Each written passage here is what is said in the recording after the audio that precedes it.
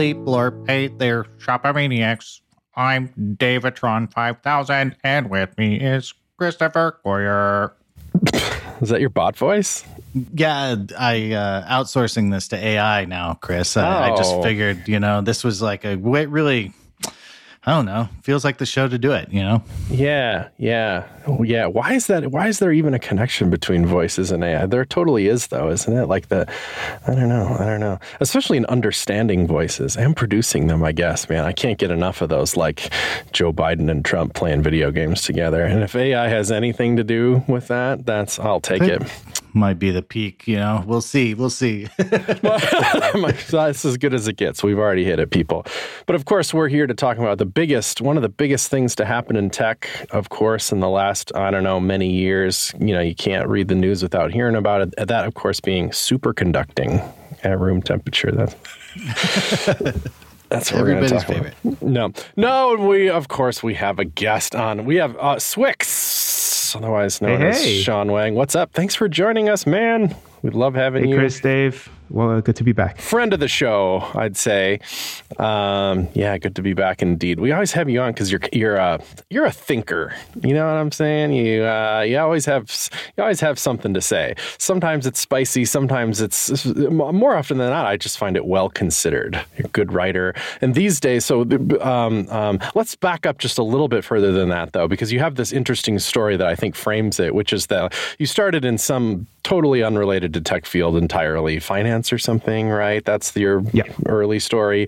And then pieced out of that for tech for various reasons, and then had this whole thing in tech. You bounced around companies that we've all heard of, Amazon and Netlify. I don't even remember your whole stack of companies, but they're all pretty cool.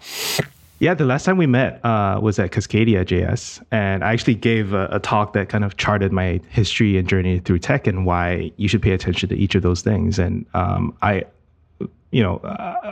not super proud that I only stayed at Amazon like a year, but I've learned a lot in my time, and I'm kind of optimizing for personal growth rather than like the beauty of my CV, I guess. No, I think it's fine. Especially, I think it syncs up with your I like to think about the industry and what's happening.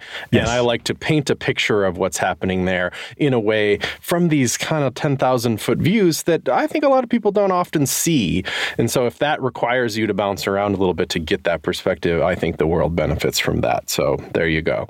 But recently another hop, I guess it's tech adjacent this time, but somehow feels entirely different to me, at least. And that's to this AI stuff. So we weren't joking around. We are going to do an AI show. Welcome to the AI show of Shoptalk show. Yeah. And you feel a little all in on it to me. Does it feel that way to you? Yeah. Yeah. So this, what I did here was the same thing as my career transition from finance to web development, which was do it on the side for 6 months, feel around if like there's potential here that's fit between me and the problem domain. And once I have decided to do it, actually cut ties and go all in. And so I'm about a year into the journey. Yeah, fantastic. Well, you're there. So that makes you the perfect person to talk to yet again for this type of thing. I'm hoping in this show, we'll just see where it goes, to kind of connect AI, because the people listening to this show, of course, being mostly web designers and developers, are going to be interested in knowing, okay, well, why should I care then? And I think that answer is clear in some real, obvious ways, like you should use GitHub Copilot. That's AI powered and it helps you code. But I don't know that anybody's confused about that at the moment. But there's just so much more to it than that. Right. So we're going to get into that. Let's mention at the top that Sean Swyx here has a podcast of your own, Latent Space, it's called. So let's do that. Tell us about that real quick.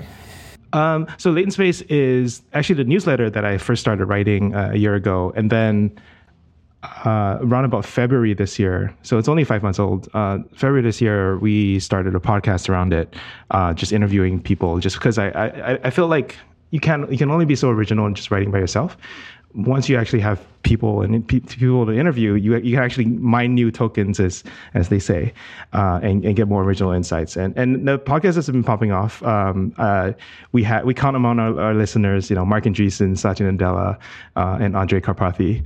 And at one point we were the top 10 US tech podcasts, which is fun. You know how these things go. It's only a ranking for a day, but right. I think we hit the top 100 in the Netherlands once. It was a big day for us.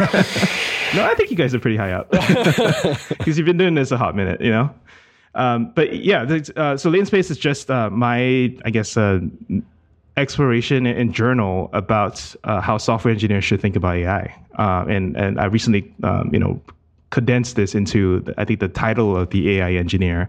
And I think that's where, even if you don't have a PhD, even if you don't have years of experience in machine learning engineering or anything like that, if you know how to wrangle an API, you should actually start taking a serious look, because this is giving you new capabilities that you haven't considered before.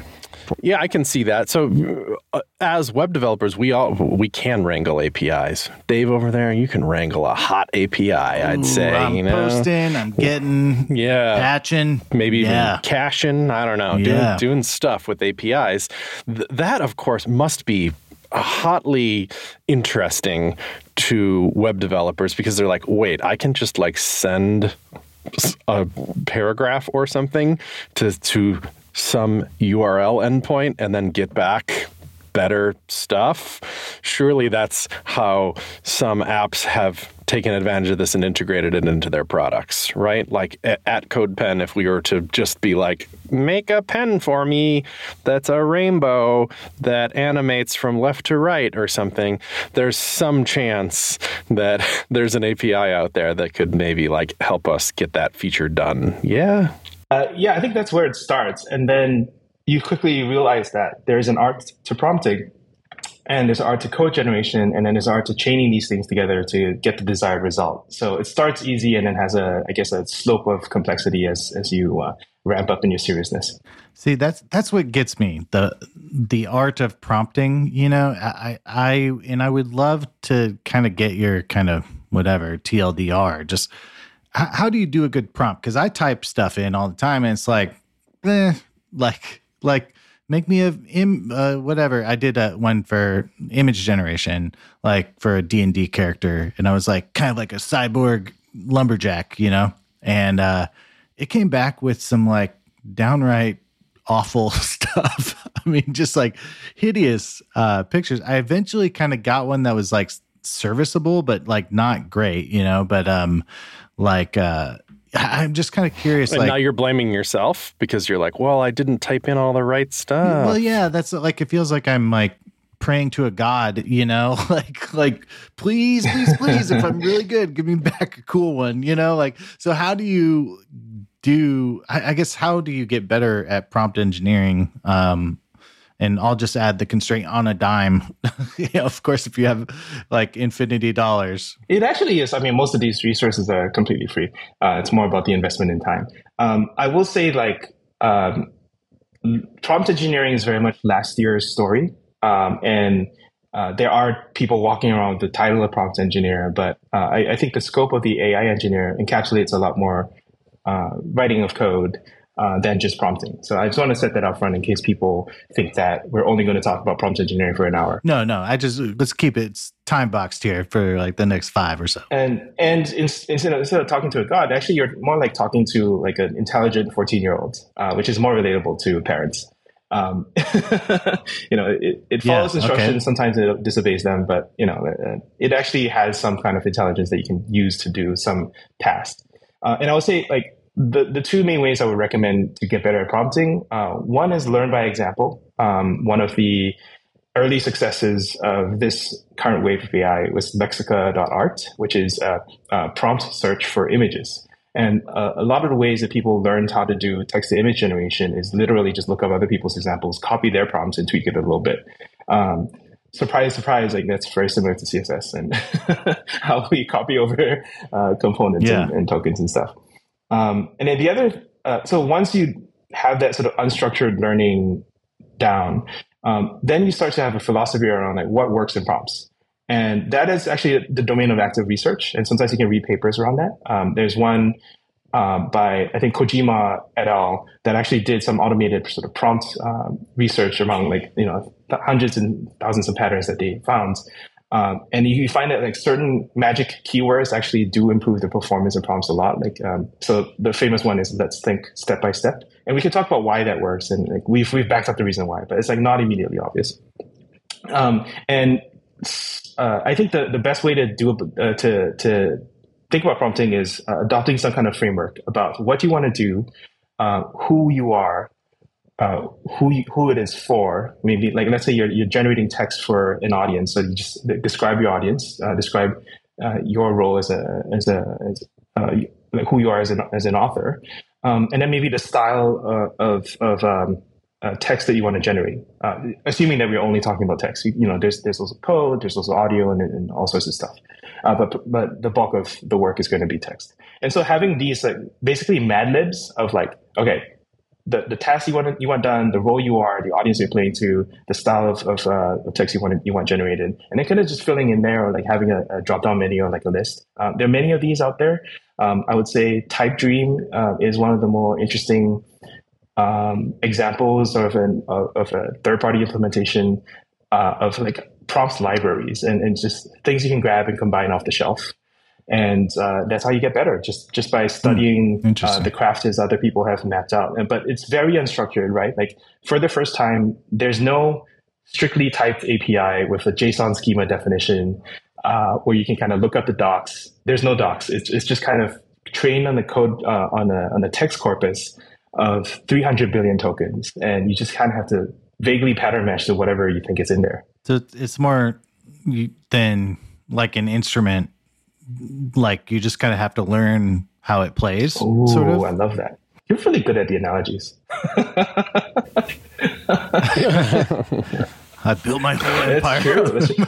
Yeah. So you guys play music, and sometimes it like patterns emerge that are not inherent in the instrument directly, right? I used to play the violin, and harmonics is not something you can kind of predict. You just find it in the instrument, and things emerge in the LLMs itself. So what's really interesting and why there's a role for engineers over researchers is that even the researchers who created the models themselves don't fully know the full capabilities. So I talked about this in my post on like why you are not too old to pivot into AI.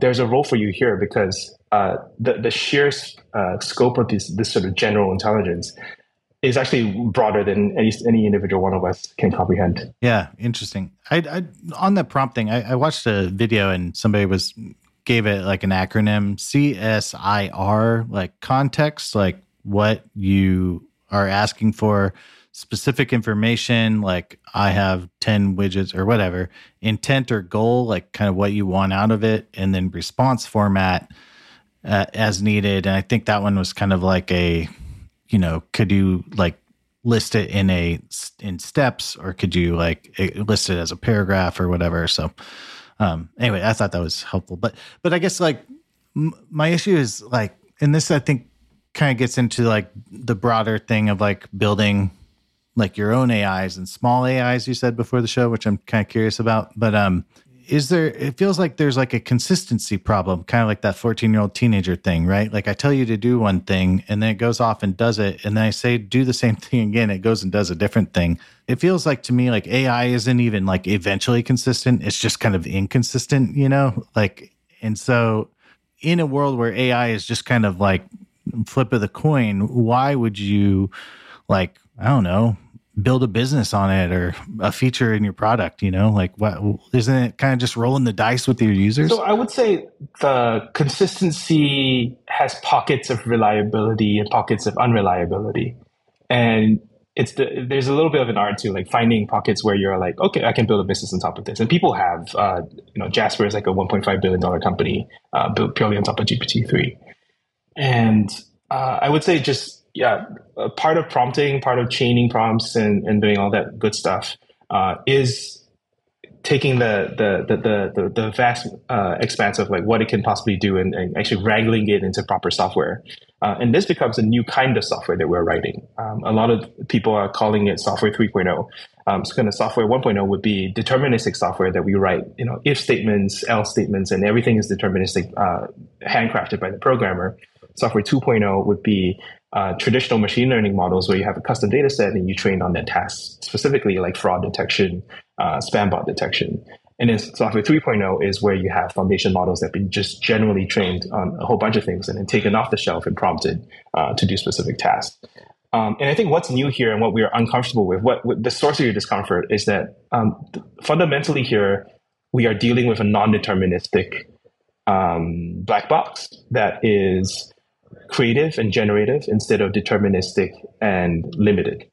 And so I sense that discomfort, but I'm okay with it because it's just a new tool in our toolkit now that we didn't used to have. And learning to wield it is just like learning anything else, to be honest. I think that just the fundamental new thing is that it is non-deterministic, and we're just going to have to deal with that. So one thing I've heard in talking to like people at Google and stuff like that is like your AI is kind of only as good as the data you seed it with or like build it, like generate it with, I guess. What's the right term? Train it with. Yes? Train. Okay. Yeah, train. Sure. Chris Coyier, CodePen, sitting on a mountain of pen data, not saying like you should just harvest it. Don't scrape it. Yeah. Buy don't it. scrape it. It's for sale. It is for sale. Where is it for sale? No, I'm just kidding, but it's for sale. It'd be nice if you had like this secret, CodePen API announcement to have. That this would be a perfect time to plug it. No, okay. I don't. No big news in that regard, but of course we're trying to make it as best as it can be. So, like, how does Chris or Dave Rupert train? Like, even if I just wanted to use my pens, like, how would I train an AI on my pens? I know it's like possible, quote unquote, but it's like, like going to the moon is also possible. But so can you draw the line for me on how it kind of works? I think it's just like a question of where you are in history. We are in a very early stages where everything is we're inventing the playbook as we go along. Skip along a few decades and it'll be one click on some platform or other. I would say that you don't train these large models on just your data. They typically get their insights and abilities from training on everybody's data. So there's a massive incentive to centralize and to for the largest players to keep getting bigger, just because they already have the largest pools of data on which to train from.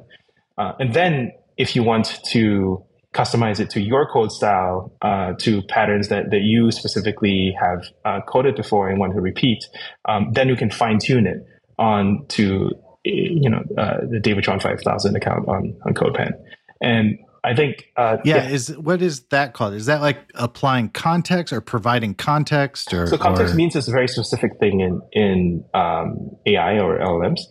Context just means like sticking relevant examples of your prior work into the prompt before you add your real prompt. So it's kind of like a hack into the real prompt. So if you heard about things like the context window, where GPT-3 or 4 have like 4,000 to 8,000 tokens in their context window, that's the amount of space you're allowed to input into the LLM to produce the code or the language that you want. But fine-tuning is just additional training on top of foundation models. Oh, okay. So is that like, okay, so I can start with an LLM, large language model, and then fine-tune it through my own thing. I assume there's tools out there. I hear like LangChain in the mix and whatever different. Yeah. LangChain doesn't do fine-tuning. LangChain is more of a training, prompt training. And it's very funny. The way that this industry is developing is like very early web development.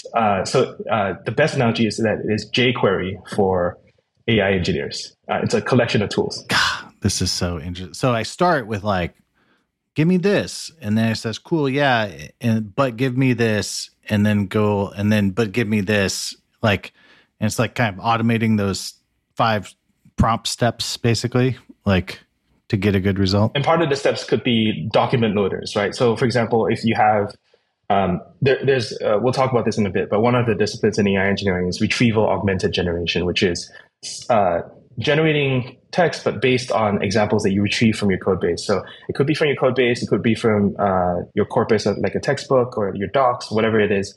Anytime people do like chat with your docs or chat with your code base or anything like that, that is retrieval augmented generation.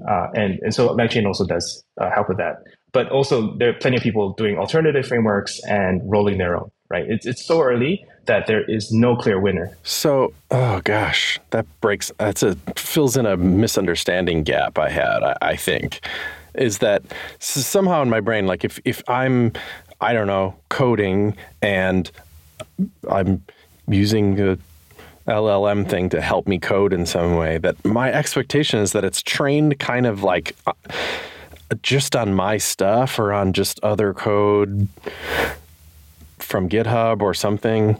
It's not part of like this massive LLM and then scope down later, but it is, or like, I don't know. Absolutely, it is. It is? Yeah. Okay. It's scoped later. So here's like, hopefully this isn't too much of a wild card, but you know, Luke Wroblewski, LukeW.com, he did a bunch of startups. So he's at Google these days, I think. He's prolific in his writing and presentations and stuff, LukeW.com. But you can go to ask.lukew.com and he's like, I'm going to make my stuff use AI of some kind.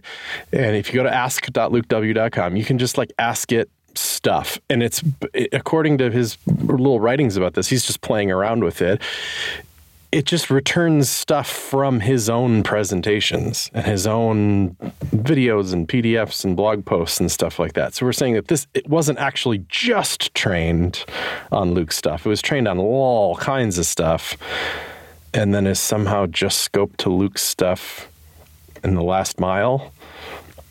Like, I don't know if I'm explaining that correctly, but yeah, that's probably what happened, and that's just because most of us will never produce nearly enough words to train these kinds of models. The reason they're large language models is they take a huge corpus and the number of parameters in them are huge. So just to give you an idea of order of magnitude, it's about 300 billion words to train GPT-3, and the latest Llama 2 model from Meta was 2 trillion words.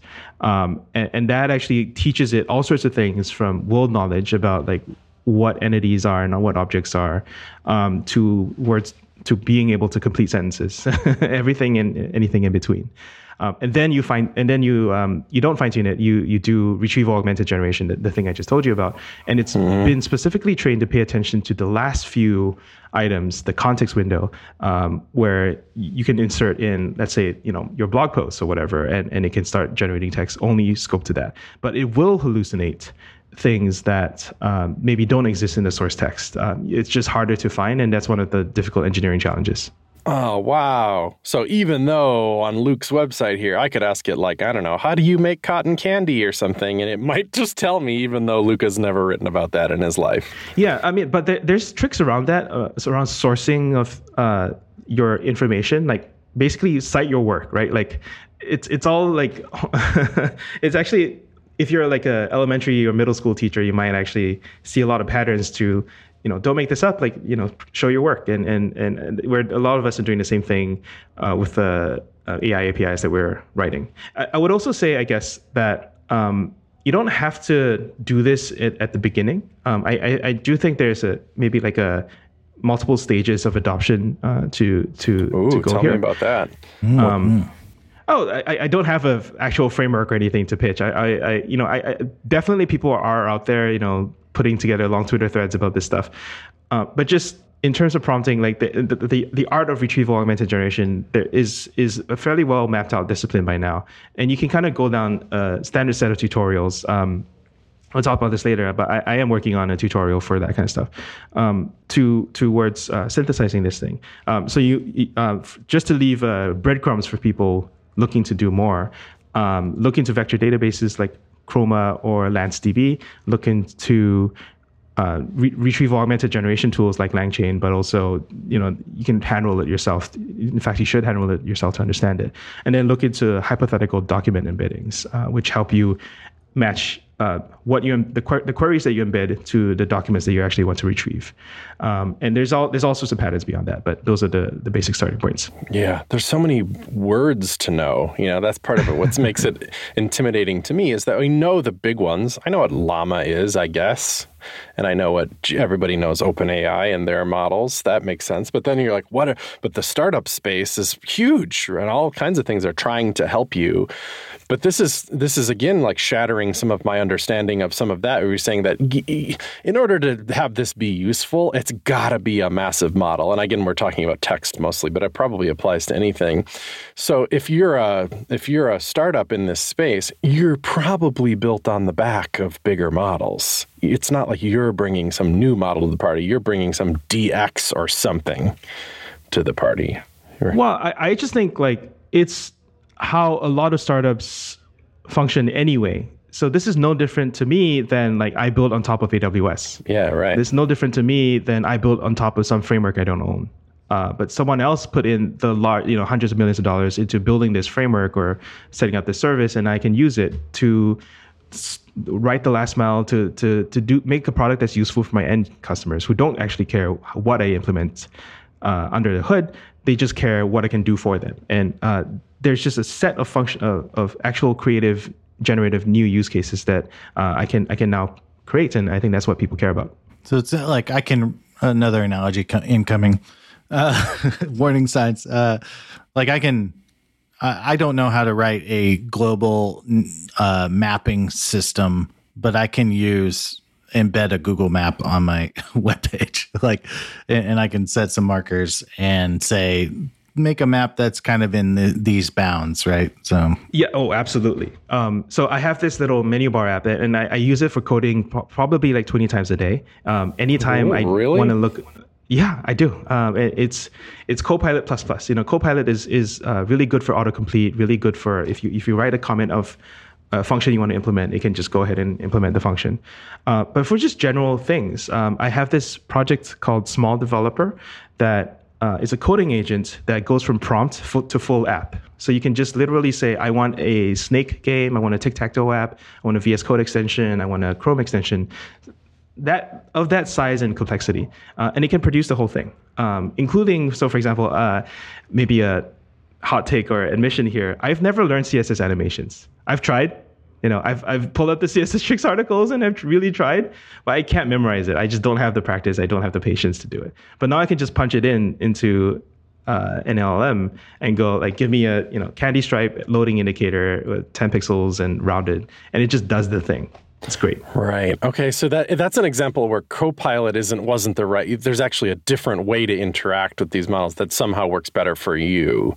That Copilot isn't the last story in how to interact with these models. You even brought up a point that I don't know that everyone 100% understands. I think the easiest, once you've installed and activated Copilot, you can't miss it. As you type, it's suggesting crap, and then you hit tab or whatever. But there's this other way to use it that's more prompt-like, where you literally use the code comments above the thing, and then it's more. It's like sees what you're doing, and it might suggest more code than just like the extension of the line. So like the following function will, take a URL and look for the word candy in it and return true or false or something. Like if you explain what you want, you're gonna kind of get that. But that is still pretty scoped to like just one file, for example, and not even a file. It's typically a single function or a few lines of a function. But if you're talking code me a tic-tac-toe app like you explained, that's a larger scope. And you're saying there's tools already that can help with that? Yeah, I made one. but I'm not plugging my own. I'm just saying that it's possible. I did it in a weekend. It's not that hard. The more you explore the capabilities of these tools, then you'll know when to pull them in. And I think at least for people who are like skeptical, cynical, or maybe just apprehensive, just having a sampler is really helpful of like, here are the capabilities that other people have explored, and you should know them whenever you want to pull them out, because they are very helpful. Just because like a lot of this is low level boilerplate, right? Like I think what the opportunity offers is that we get to elevate ourselves from writing every single line of code towards reviewing the code that is generated and prompting it to tell it what we want and just kind of reviewing it, because it's going to make errors. You should not check it in without review, even though people do. GitHub estimates about 40% of the lines of code checked into GitHub are checked in unreviewed or unchanged from GitHub Copilot. Wow. I'm guilty. 40%. Sorry.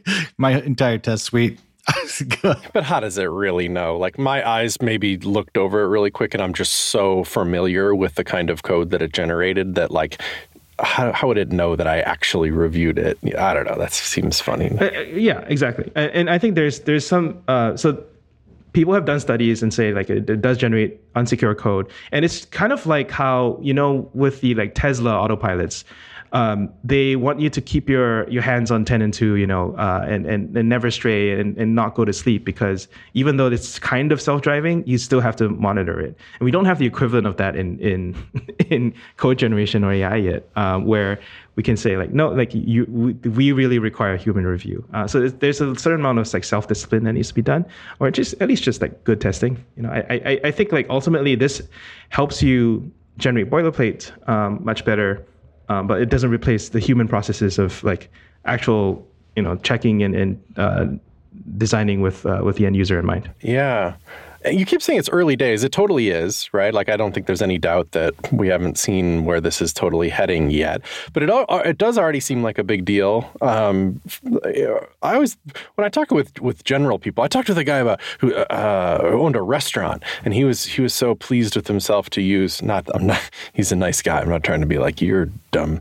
He used it to iterate on, like, like menus for catering, and I thought that was really clever, actually. And then was skilled enough with it to adjust the prompts and be like, yeah, you did a pretty good job, but I don't have any mangoes, so adjust it and stuff like that. Really basic stuff. And then I was like, man, that's great. Good for you, staying on top of the world. You should see what it's doing for us coders, though, man. Like, we really benefit a lot. I benefit all day, every day. I don't know if it makes me twice as fast, but it's getting there, So I'm thinking about that, about how I probably am better and faster. So that's something. So I just want to throw that out there for everybody listening to this. Like, if you've never even tried it, which I know there are some of you out there, it really is. It's just good, right? Like, it helps you. And then I was in my local Slack. We have a Ben.js Slack group, so just my little town. And a conversation just started the other day. It was like, and it was just generic. It was like, who's using AI code helper tools? I bet it was 50-50. So there are some people that were just like, nah, just haven't yet. Which is a good reminder of how early days this is, and how some people are just uninterested or something. They're not even Luddites. It's just early days, And I don't know, I probably misused that word, but then there's some people that the most common response was, I can't because work won't let me. Have you seen that one yet? Yep. Yeah. I'd say it's probably, like, for real use cases, is probably a top complaint. And there's others, there's professors who require usage. There's other companies who actively buy ChatGPT subscriptions for every single employee.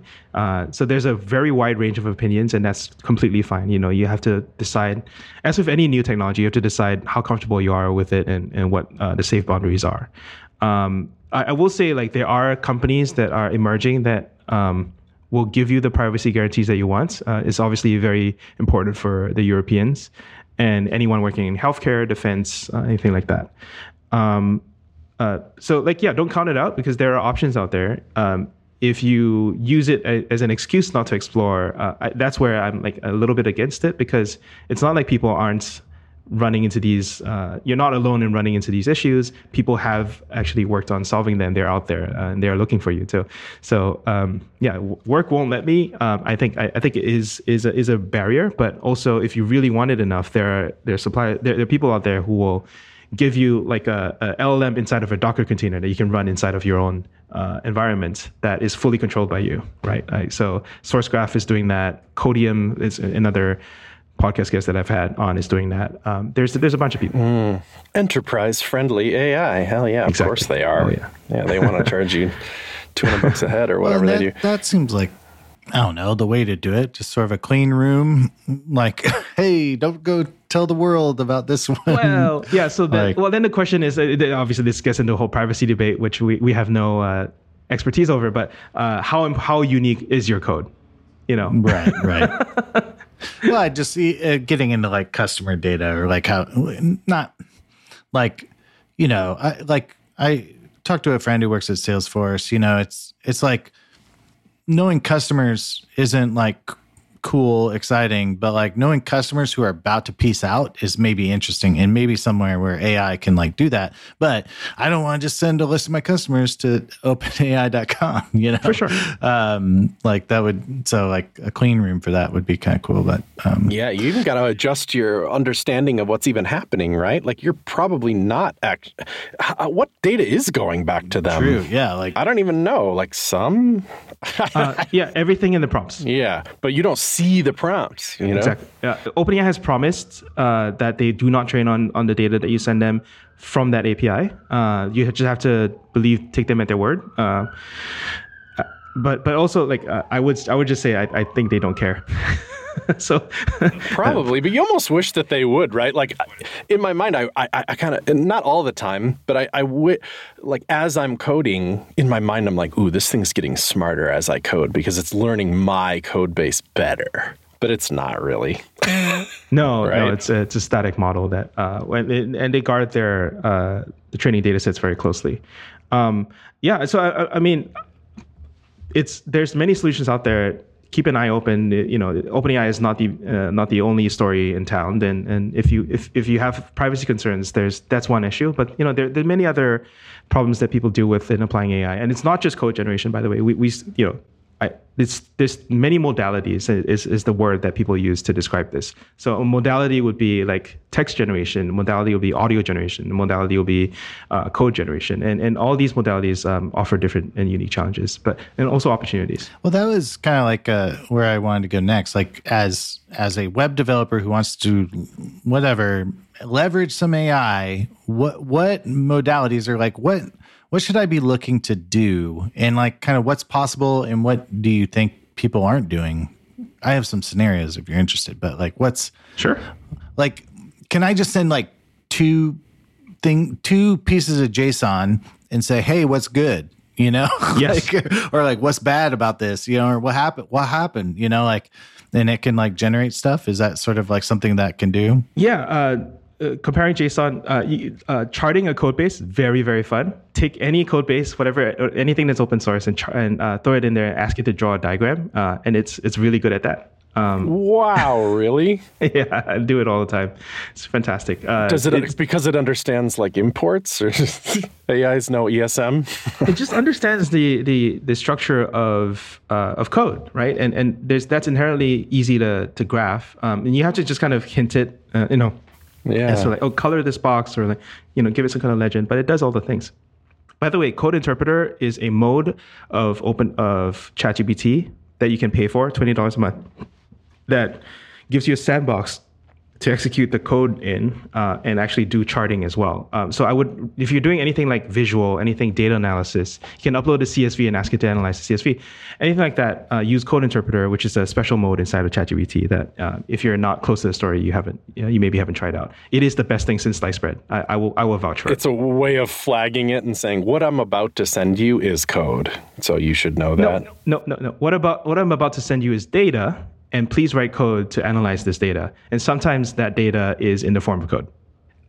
So coming back to the modality question, so I'll just map out the rough sequence, right? First, learn how to interact with the GPT-3 API and prompt it. Second, learn about prompt tooling, the retrieval augmented generation stuff we already talked about. Third, learn about code generation. Fourth, image generation. Fifth, speech to text, so that's kind of audio, and then you can also go the other way, text to speech, and that's really fun. I've had a phone call with an AI, and you can go back and forth. There's this amazing company, vocode.dev, and the latencies are so good, and that you can have a conversation with these things. It's amazing. So they do speech to text and text to speech, and then obviously text to text in between to generate all these conversations. It's amazing. And then number 6 is fine tuning and running open source models, because everyone cares about that. And then the last is dabbling in agents. So that's kind of like the sort of 7-day sequence I've kind of mapped out there. Interesting. Don't you have is that a time to plug your course? Don't you have some what that course takes the shape of? Yeah. Well, I just think like this is how I would introduce it to my friends. Like, hey, if you don't have that much time, here's the main things you need to know exist, because these are all like extremely good, well proven out, available to everybody, and you are just choosing to ignore them. So yeah, that's the email course I'm working on at Latent Space. And to me, it's a free course. I'm not going to make money off of it. I just think like everyone asks me for like, where do I start? And like, this is my like one answer, because yeah. And is that for somebody who's going to, so you're advocating for this term AI engineer. I think you're going to win that battle probably. It just rolls off the tongue pretty nicely. But also, does it mean I have to be that, or can I be both? Like, can I just still be a web developer and also just take all these and just be both? Or like, is it pay to specialize or whatever? No, absolutely not. Obviously everything's a spectrum, and you can assume multiple hats in your life. I just think this is someone needs to lay out the syllabus or like map out the fields as much as it's established. And this is like my high confidence map of things that I know to be valuable and doable, and you should know. There's a lot more experimental things that I'm like not sure about that I'm not going to put in there. But the stuff that I can make mandatory here is like stuff that you should know. And I think everyone needs that approach in terms of learning anything. Like, what is a core set of skills that everybody like must know, even if you're like not dabbling in it day to day professionally. I see. It's one of these like you should learn a little HTML first, and then you should learn the box model, and then you should learn enough JavaScript to hit an API or to do a click handler or whatever. It's that kind of stuff. Yeah. And I'll mention like this intersection. You're asking me about this intersection between AI engineer and software engineer. I've actually started pulling in some of our front-end friends. I think you might be familiar with Amelia Wattenberger. Mm-hmm. Yeah. She's been spending the past couple years at GitHub on Copilot, and she's been doing some really interesting demos on the side. And I actually organized the first AI UX meetup in SF, and I think there's a huge amount of potential for front-end engineers in particular to embrace AI, because the capabilities are there. There's actually not that much of a heavy backend component. It's really about making it accessible to the end user and creating new human interfaces to interface with the models. Right. Her and both Maggie Appleton had posts that I loved, because we talked all this time about prompts, and I know I even sent some pushback from you, like prompts is last year kind of thing. I also like I don't love them. Like it's not that I couldn't learn it, but I'm like, it seems so early that I have to craft a prompt. Oh man, like that's weird. Like I'm more interested in these tools that like the prompt, even if the prompt is what the API does behind the scenes, I don't want to write it. And that's what it seems like Copilot works for me. It's like the prompt is just like whatever's happening around where my cursor is. And Amelia had this post of like a writing tool that there was no prompting. There's just writing. And then wherever your cursor was, it was almost like analyzing the text around where your cursor was. And it was saying like, oh, this piece of writing, I'm going to click the happy face. Could you make it like happier somehow? Or like, could you elaborate a little bit? And it was so, and I'm assuming what behind the scenes, it takes that chunk of text, the paragraph that's around where the cursor is, and then you click the happy face, and what's happening behind the scenes is it's adding additional prompt information that's like, take that piece of code and make it sound happy, or whatever kind of crap you have to write into the prompt, and then comes back from the API something that you surface like, how about this? And then you're like, sure, sounds good, I accept. That's awesome. That's like a great user experience around editing a text document. And hers was, I think it was hypothetical. I wouldn't doubt that she's built it or somebody has something like it. Yeah. She's demoed it. Yeah. So both Maggie's and Amelia, both of them spoke at the meetup. Maggie was a co-organizer. And it all came out of this AI UX meetup that we organized. The full video is on YouTube. ChatGPT itself, OpenAI has been repeatedly calling it basically a UX innovation. Like the models were there, someone needed to come along and shape it into an app, and suddenly that blows up because now people can actually use it. And so like I strongly encourage designers and UX people, UI people to embrace this because there's so much opportunity for you to unlock the last mile value, and just make it show the creative potential of the machine. Because like right now we do a lot of forms, a lot of work is forms and data tables and displays, and now we can actually kind of break out of that paradigm and create new things, including, by the way, ephemeral UI that is generated on the fly based on the use case and context that you can, because you can write code and then you can run it. So why not generate tables on the fly? That blows my mind a little bit. Like you're doing some rote task and somehow it understands what you're doing and it's like, ooh, I'm going to actually write a quick little program to help you do that task. And then you can do it and then just throw it away because you're done doing that. Yeah. So the ability to generate throwaway code is actually much better, or the activation energy is much lower, and that's fantastic if you know what you're doing, right? It's very easy to burn yourself if you don't know what you're doing and you're just kind of is that why you're saying this isn't replacing anybody's jobs? Is because like you still need this high level of understanding of what's going on? Yeah. The phrase I often go with is that everyone just got a junior developer, and it's up to you to supervise them and put them to work. If you don't know how to put them to work, you're not going to benefit. The dark side being, let's say it does make you twice as productive. We know about capitalism and how it works. And your boss isn't going to be like, well, take Thursday and Friday off then. You're crushing it. They're going to say, well, we expect you to be that productive all the time then. I mean, to me, that does have a ring of darkness that I don't love, but what are you going to do? Yeah. Well, I think, then this kind of maybe brought us out to general philosophy of like software. There's always more tickets than we can ever handle, right? So it helps us handle more tickets. By the way, there are many startups working on the GitHub issue to PR flow, like create an issue in linear GitHub, and then it auto-generates a PR. Oh my God. It's like, I got an idea how to fix that particular bug. I've also heard the opposite, like Stack Overflow and some maintainers are just burdened by all these AI garbage PRs, SEO content as well. It's just people are going to be spammed by all sorts of garbage. So it creates new problems too. Creating spam, yeah. Wow. Yeah. I unfortunately have a hard stop, so we have to like put an end to this conversation. I super apologize because I'm That's all enjoying right, it. I just Sean, thanks for coming on. Like I don't know. There's a lot of hype around AI, and it's really easy to like be a hater. I guess is it crypto 2.0? But like I think you've done a really great job like demystifying some of the like sort of stuff about it. So I think that's thanks so much. Really cool. And I don't know. We'll have to chat some more. But I guess before... Yeah, this went way too fast. So yeah, I got 100 more questions here, so we'll have to do it again. But for those who aren't following you and giving you money, how can they do that? I'm still on Twitter for now, or X as they call it. I don't need your money. I guess if you are interested in learning more about AI engineering, the site is latent.space. I'm very into the custom domains these days. And the conference I'm doing is AI.engineer, which is in October. And we're gathering all the AI engineers. Come join in. Very cool. All right. Well, thank you for coming on the show. And thank you, dear listener, for downloading this new podcast your choice. Be sure to share it out as people find out about the show. If you built something cool with AI, let us know. That'd be cool to know. And then, I don't know, I guess we're on X, Mastodon, or wherever. But anyway, join us in the Discord. Of course, that's where all the cool stuff happens. Patreon.com/ShopTalk Show. And Chris, got anything else you'd like to say? Whoa, ShopTalkShow.com.